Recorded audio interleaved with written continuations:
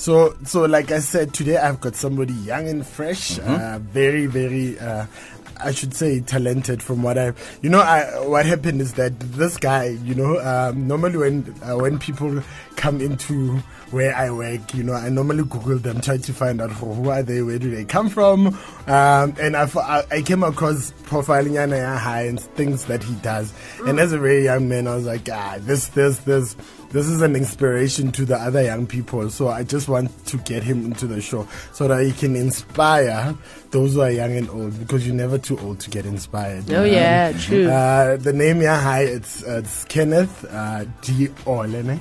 Yeah. Yes. So I'll just let him to actually intro himself. Let me not do the honors for him. Let him do all the honors. Yes. Hello, Kenny. Well, good morning, everyone. Yes, sir. Yes, sir. Welcome. Thank you for having me in the first place. So my name is Kenneth Diole. Introduction. It's only such a difficult question. Tell us about yourself. No, I'd be like, yeah. Well, so who am I? My name is Kenneth. I come from Northwest, from a township called Atamelang. I'm this side by virtue of educational ambition and career prospects. So what do I do? Currently I work at Gibbs as well, in the Center for Leadership and Dialogue. Outside of that, I'm involved in a number of projects. Currently I'm starting my own youth advisory consultancy, Diole, with a co-founder of mine. And that looks at how do we encompass a number of key pertinent youth development aspects. Because aside from that, I'm an opinionista for the Daily Maverick. I write for them. Nice. I am a member of the South African Institute of International Affairs Youth Policy Committee, where I focus specifically on economic growth and youth unemployment specifically. I also serve as a director for a non-governmental organization in Ghana called Innovation for Empowerment and Development. I do debating, I do mentorship, I do a number of things. Boss levels. Boss levels. So you understand? Yeah. You guys understand Jack of all trades, master of eight. Yeah. Master of eight. Yeah. Yeah, All right. so in short, that's who I am. Yeah, welcome. Welcome. Woo-hoo. So I just want to know what did you actually study? Because I know what you studied, but I just want you to tell the people or the listeners what you studied. So I studied political science and international relations. I also had subjects outside of that scope, which were like environmental science, because I'm very passionate about social justice. So whether it comes in the form of climate change and advocating for a greener society, but I think politics specifically because growing up, I think I didn't have a lot of books, but my dad reads newspapers like crazy. So I started reading that. And obviously you go to school and then some questions are asked for general knowledge and you know that. And then you know that. Yeah, and then you start reading a lot, and then I started doing public speaking, I started doing debating, and I was fortunate enough to compete overseas as well in high school. And so I think that was the culmination of saying, you know what, this is where you want to go into the politics, the international relations space. How do I get together with other collective minds and we draft policy or we draft legislation that literally is about the empowerment of people. So I decided to go to politics and international relations as a basis, because I think the thing about politics and IR, we think is just what we see on TV every day, and I think it's much broader and it's much more intense than that. And I think it manifests in different ways, so now I find myself in a business school, but I think the beauty of where I find myself now is that I used the background of what I studied, but also my interest in entrepreneurship and everything, and I synergize the two into the work that I do, so I think my background is now obviously a basis. I'm still going to study further into I'm starting with my honors in development studies this coming semester, and then hopefully masters in different things. But I think the core basis of why I studied politics is I'm very passionate about social justice, and that's why even within the things that I mentioned, it's all about youth empowerment. It's about how do we eradicate youth unemployment, how do we deal with the very systemic and structural challenges of our country and the broader African continent at large. Wow. I think my next question was about what is really your passion, because you talk about a lot of things, debating, you're talking about politics, you're talking about international relations and all of that. So what really is your passion? What motivates you to get up and say, I think I think the question of passion is always such a subjective one, because for me, I'm a passionate person. I don't commit to anything that I'm not passionate to, but I think everything that I do manifests from my want or my fundamental need to see social justice. So whether that comes in the form of this unemployment rate that we're seeing currently is so high, what are we doing about it? So I'm going to be passionate about programs and activations, whatever it is, that looks at solving that particular matter. When there's a particular issue, like this, let's say beginning of the year when there was xenophobic attacks, I have friends who come from different countries. As I said, I also do a lot of things within people in Ghana, so I'm passionate about that. So that will mean that there's a stake for me to claim in that space and advocate, So my passion is social justice, but how it manifests in different things, And I hope that answers your question, because I can't boil it down and say, I just love debating only, or I just love this, because even when you debate about different topics and so forth, and so you see different elements that you care about, and I think so essentially I would say social justice, especially for people who were previously disadvantaged, is for me my core passion. And I think debating and public speaking are two different things. Yes. So which one would you say you enjoy best? I would say debating. Reason being, and that's it's quite a difficult one to choose, but I would say debating because I think for me it opened out a number of paths and a number of where I am now, right? So maybe if I go a bit back, 2011 I was introduced to the competition called Model United Nations Debating by Education Africa.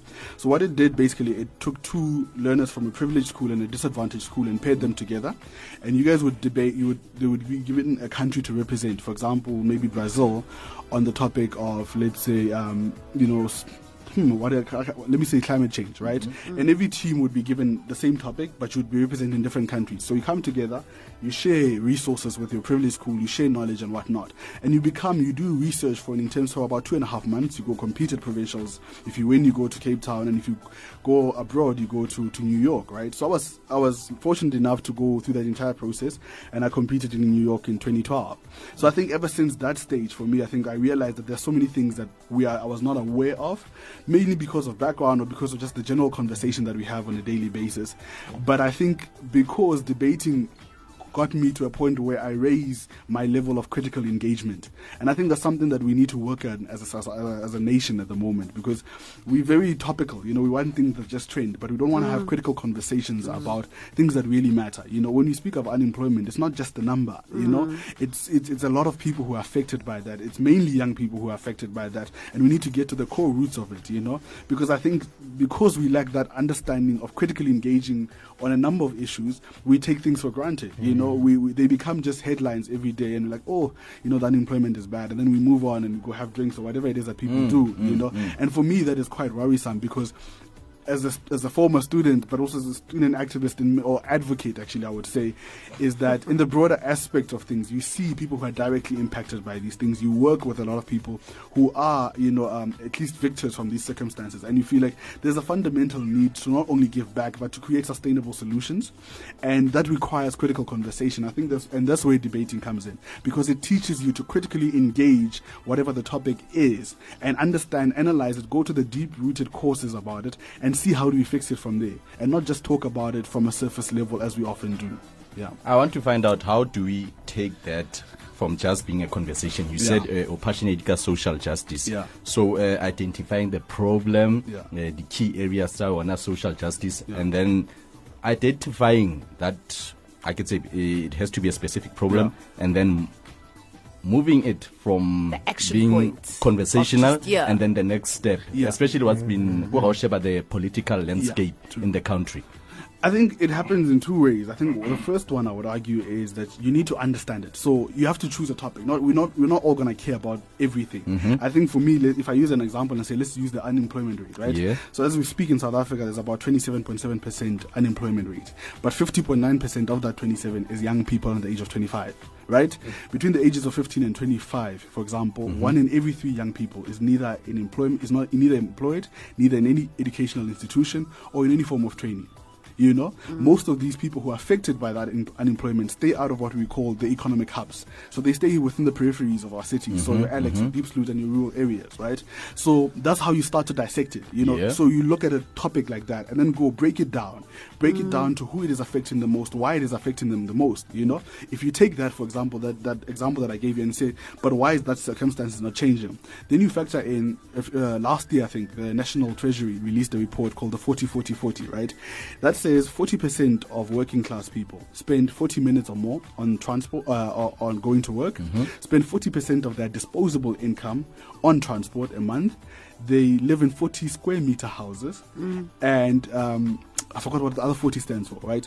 But I'll remember it now. And so that is a problematic narrative. Why? Because it tells you that most adults who are working in these spaces do not have enough time, for example, to invest in their children's education by helping them out, to see if they're making sufficient progress, to invest in other extramural activity which could help them.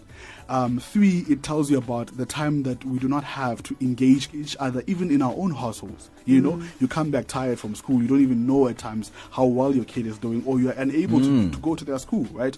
So when we start breaking things down to that level, we can start to say, oh, wait, maybe at the root cause of this is the level of education and the quality of that education that they're receiving, as well as the education beyond the classroom, as I like to call it. So what do we do outside of the classroom? Do you just go play, or do we invest in extramural activity that's going to stimulate your mind? You know, so I think it starts like that. That's the first part. So understanding a situation to the core root. 2, looking at avenues that exist. I think oftentimes one of the things that we tend to do is we relegate a lot of our own civic duties to government or to somebody else or to a leader, whatever the case is. And I think it is high time as South Africans that we understand that a lot of the problems that we're facing are going to require more than just the leaders that we've put into place. And I think once we individually start taking action, then most of these leaders will start realizing that, wait, the people are angry and the people are doing things for themselves. That means we must also elevate our standard of performance, our standard of whatever it is, you know. So, for example, how do I then take that issue and start working? So what I am busy working with a friend of mine is that we realize that there's a number of young people, at least from our township levels, who are disenfranchised by virtue of where they stay, by virtue of lack of money, and many other situations. So we are starting a mentorship organization called Thuso. We'll be launching it later this year. And that is aimed at what do we see as the challenges in our community. So we have students who perform quite well, maybe end of the matric, but they chose the wrong subjects.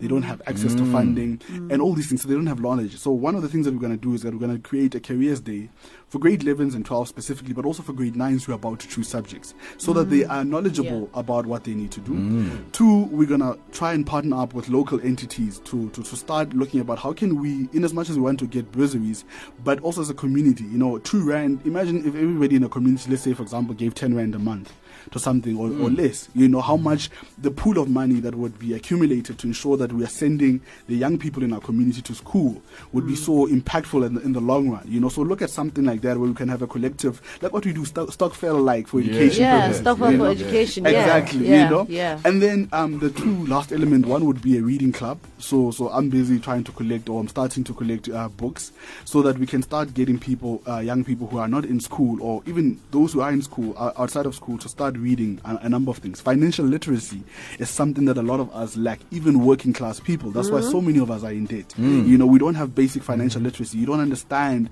you know, when you get your income statement, you know, the deductibles and how much you have and so forth. And so there's a lack of knowledge in that. So one, we're going to try and get books on financial literacy so that we can start teaching young people from a young age so they can be more responsible going forward. And then 4th, we, you know, on a personal note, I do a lot of mentoring. So I have about 5 or 7 mentees at the moment, but we're going to try and formalize that as a structure, get working class people in the community and young people who have been able to go study and work and whatnot, to see how can we try and start passing down certain knowledge and certain ethics and what we have learned, you know, because even things as basic as a CV, you know, most people still use the first CV template that they learned in grade 10, you know, and unfortunately then even if they are qualified for a job, because they still use that, they're automatically disqualified before they even get to that level, you know, because it's not the right type of thing. So I think for me it's about looking at what can we do at a basic level, you know, and I think once we get the basics right, then we can start elevating, start looking at different things, and I think then the impact will be tremendous, you know, in the long run. But yeah, that's what I would say. 100%. I just want to know, how on earth do you juggle everything that you do? On top of like what you've just mentioned, that you've got 7 mentees. Yeah. And where we work, it's not actually I can where imagine. he works, it's not really a child's play. So yeah. How do you do it? Like, You create time. where do you get that much time? He creates it. You I think, you know, one thing I realized is that it's difficult to actually answer you straight, but the thing is, I sleep about maximum of 4.5 hours a day on a weekly basis, you know, and I spend most of my weekends working and traveling, you know, to do these different things. But I think what's also important, what I've realized because of my age, is that one, you have to start developing certain habits at a young age, so that in the long run they become part and parcel of who you are as a person. So I don't waste time on a number of things. So, for example, you know, if you're taking the train to go to work as an example, you know, that's 40 minutes that you can use to read, listen to the radio simultaneously. So you're already covering a certain element of it.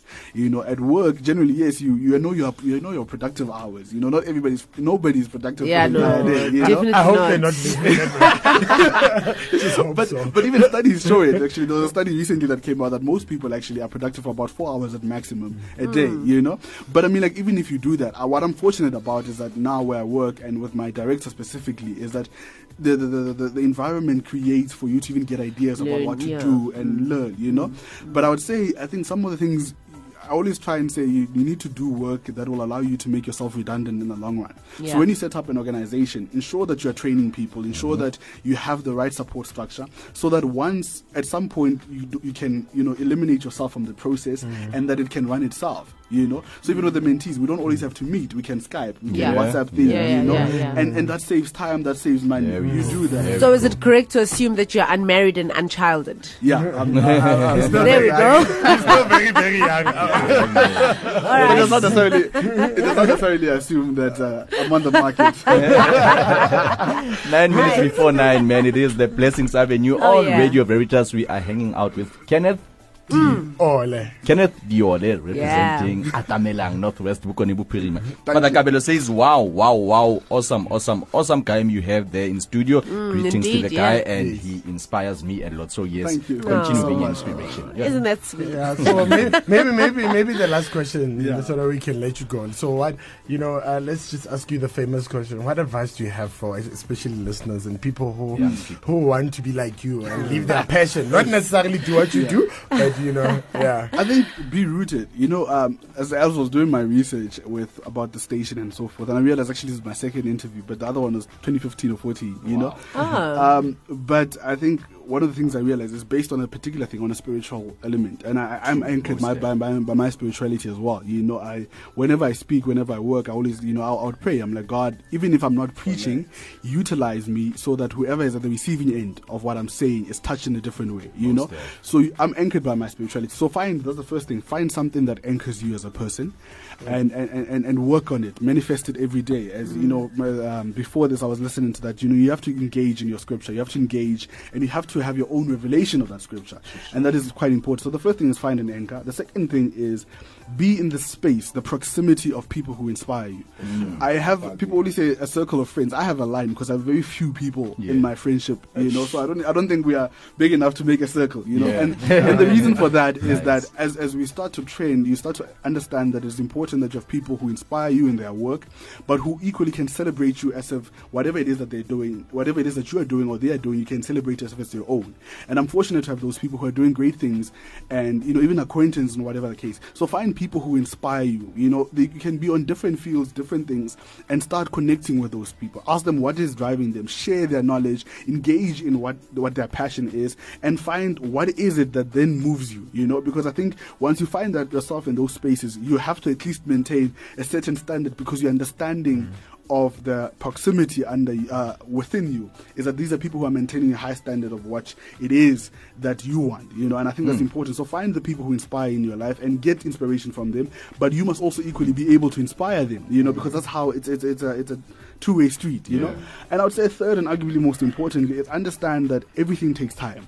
I think one of the things that we tend to do is think that things happen instantaneously. Because if I share something on Facebook, oh, hey, I'm on radio or whatever the case may be, people think, yo, why is this guy always doing this? But what you don't understand that, you know, moments like this or the previous ones have been years in the making. You know, they started with the first time you took, you know, the challenge of maybe doing public speaking, not knowing that it will lead you to debating or traveling to other countries or stuff like that. You know, that's important. Learn to understand that time is important, but in that time, take the time to perfect the small things. At the basis, I always say you can build a house, but if the foundation, you know, it's not right, it's going to collapse at some point. So learn to build yourself. So what are your values? What are your key values? What are the people around you? What inspires you? What wakes you up at night, as you guys asked just earlier? And I think at the core of those things, you will start to see a change, a fundamental change, because then you start to discipline yourself in a manner of ways. When are you waking up? What are you doing? What is your routine? You know, when are you adding the important elements to your life? And how are you prioritizing certain things? things,